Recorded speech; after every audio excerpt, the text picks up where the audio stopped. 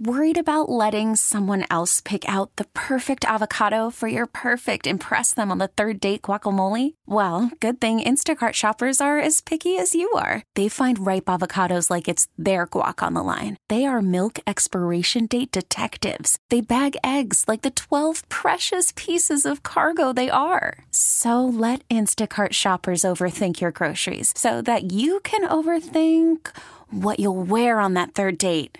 Download the Instacart app to get free delivery on your first 3 orders while supplies last. Minimum $10 per order. Additional terms apply. What's driving the conversation in California today? Every weekday at this time, we explore a topic that's making news in our state. This is the State of California. Good afternoon. This is the State of California. Doug Sovereign is away today. The practice of $0 bail is coming to an end in Santa Clara County at the end of the month, ceasing a highly contested system that put the bail for many misdemeanors and nonviolent crimes at $0. And this could be a bellwether for the rest of the state. And while advocates of the program argue cash bail reduces equity in the court system, critics say it is a dangerous get-out-of-jail-free card for recidivists. For more on this, we are joined live today on the KCBS Ring Central Newsline by San Jose Mayor Sam Liccardo. Thank you so much for your time, Mayor. So what are the biggest concerns that opponents have of the system? Well, I think it would help to acknowledge that there are equity problems with cash bail, and I'd be the first to admit that.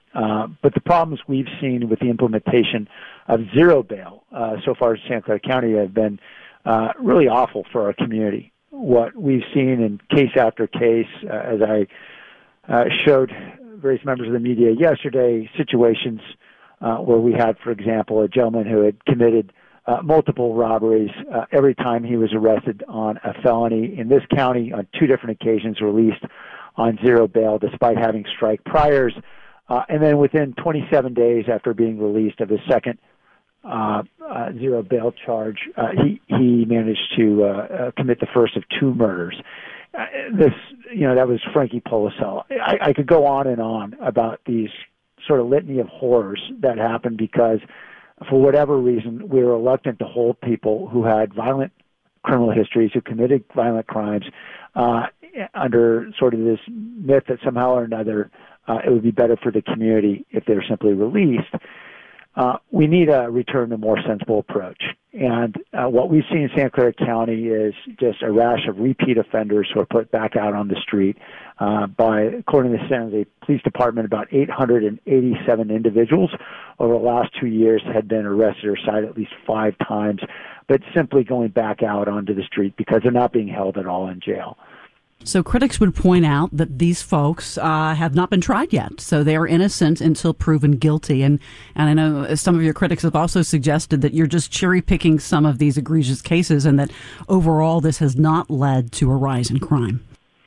Well, first, violent crime has risen by more than 12% over the last 18 months, so the data is the data.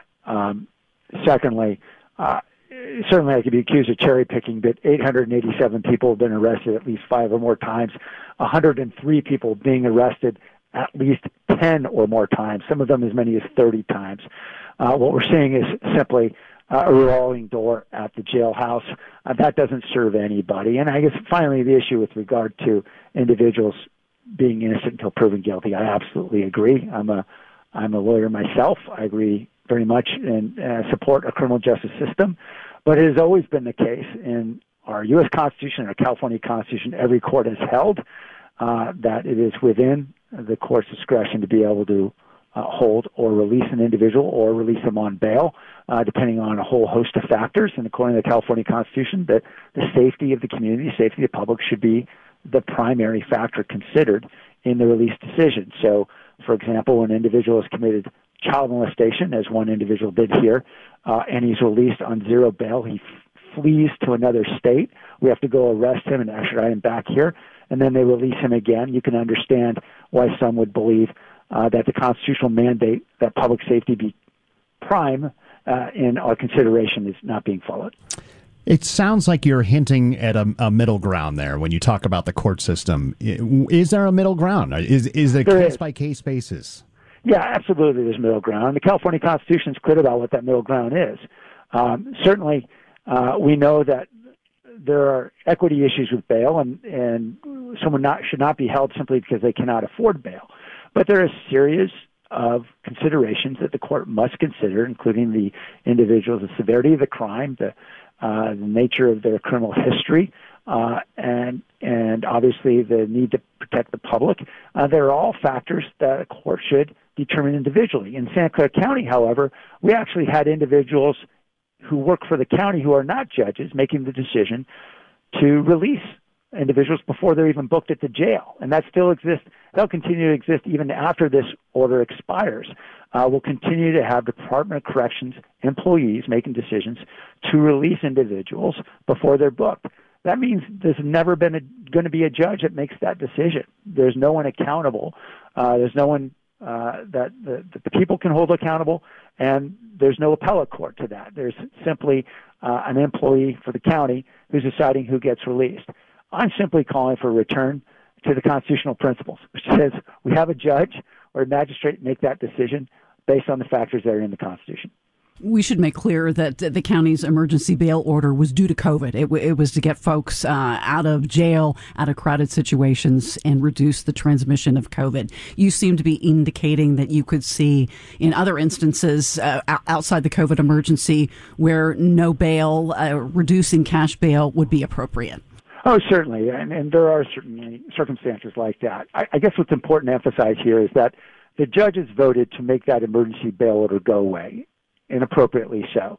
The problem is the County Board of Supervisors has repeatedly articulated a desire to depopulate the jail, basically to take advantage of this moment that we've seen where the jail population has dropped so significantly, and nearly half of what it was at its height in 2014, and essentially keep the jail population low and even push it lower. That is on a permanent basis, regardless of the pandemic.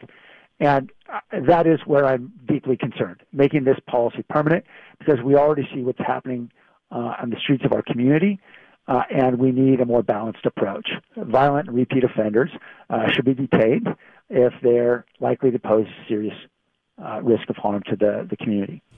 As you say, the state judiciary left it up to the counties now in California to decide on whether to continue that no cash bail system.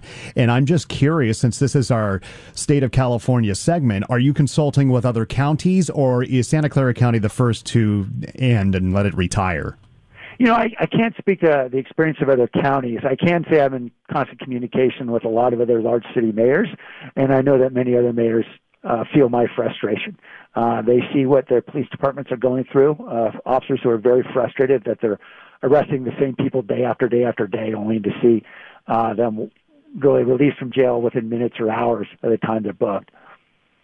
Well, thank you so much for joining us. Our guest on the State of California, San Jose Mayor Sam Liccardo. We really need new phones. T-Mobile will cover the cost of 4 amazing new iPhone 15s, and each line is only $25 a month. New iPhone 15s? It's better over here. Only at T-Mobile, get 4 iPhone 15s on us and 4 lines for $25 per line per month with eligible trade-in when you switch.